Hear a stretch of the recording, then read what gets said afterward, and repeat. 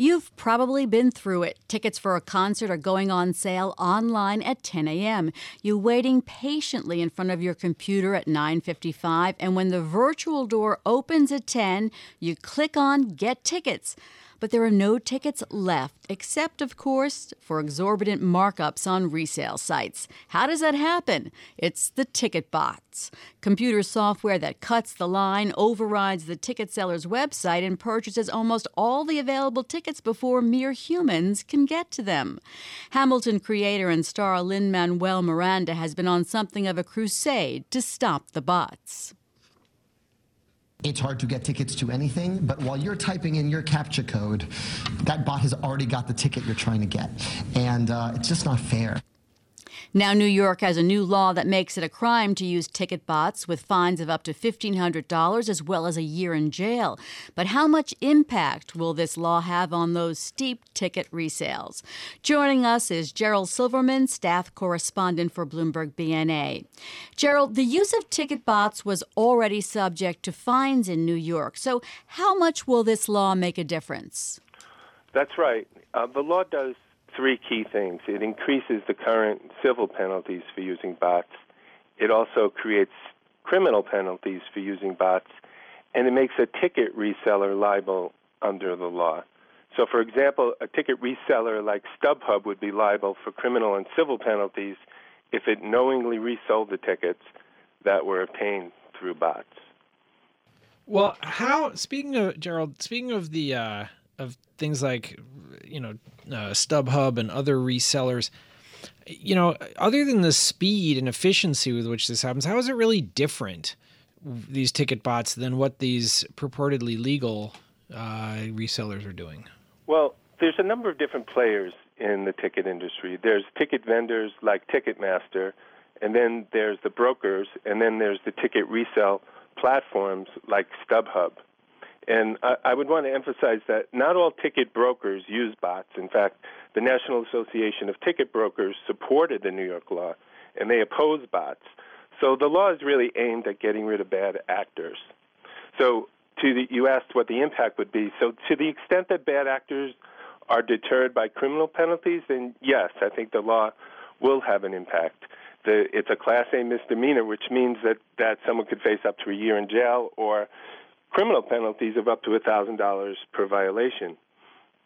But you have to keep in mind two things. One is there's a lot of money at stake. It's a multi-billion-dollar industry, and the civil penalties right now are viewed by some people as simply the cost of doing business. So, for example, the Attorney General found that a single bot operator made $1.4 million in 2014, and a large-scale operator with multiple bots made $42 million in 2013. So there's big bucks at stake here.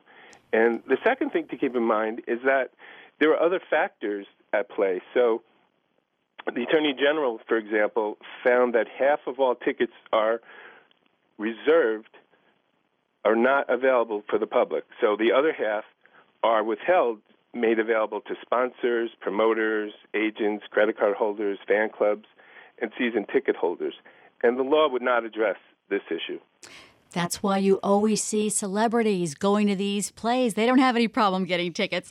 Gerald, the law doesn't address scalpers or ticket sellers that are out of state or overseas.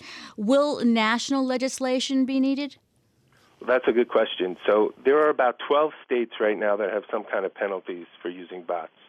But I think where this law could be important is in building momentum for a federal bill. So there's a federal bill right now that passed the House and it passed the Senate Commerce Committee. Whether it passes by the end of the year is uncertain at this point. Gerald, you mentioned that, a lot of the companies that sell tickets, the big companies that resell tickets like Ticketmaster are against, or were for this law, they're against the bots. Why is that? Why wouldn't they just want to have bots of their own? The ticket resellers? Yeah. Well, actually, so StubHub did support the law as well as Ticketmaster. And because I think this law is aimed at the bad actors. And not all the ticket brokers are bad actors, and some do it legitimately. So they want a level playing field. Just quickly, Gerald, in about a minute. So how will they find these bad actors? Well, the Attorney General, who's been very active on this, will be in charge of enforcing the law.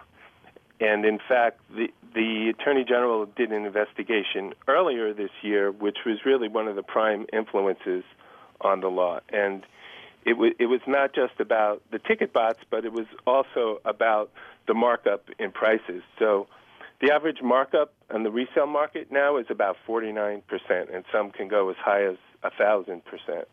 Well, I know from looking for those Adele tickets that they are incredibly exorbitant. Thanks so much, Gerald Silverman, staff correspondent for Bloomberg BNA. I guess, Michael, we will find out in the future whether we can get those tickets.